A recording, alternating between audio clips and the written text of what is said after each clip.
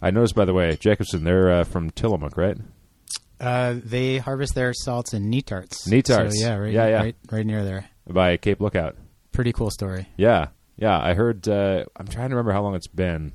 A couple of years ago on OPB, I think they were in.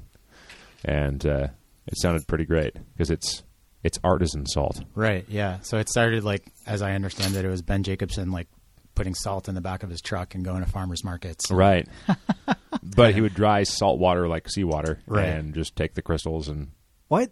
Yeah. This was my idea. Was it? I've totally wanted to do this. Oh. Yeah. Yeah, like ride out to the coast, like on my bike. Yeah. And then like throw a tarp out somewhere, on the coast. Yeah. Collect a bunch of seawater on the tarp, let it dry out, and then like put it in my panniers. And bring it back. Harvested by bike. Yes. Just don't do it next to this guy. Apparently not, yeah. Oh, I was trying to work in some sort of salt pump, but it just seemed Didn't dumb. work. So I decided not to. You could contaminate the salt, I guess. Right. I was going to say he would assault you, but that's the worst. That's the most base form of humor. Yeah. You're going to get peppered with criticisms Good for thing. that. There you go. Much better. Much better. Okay, here comes our theme music.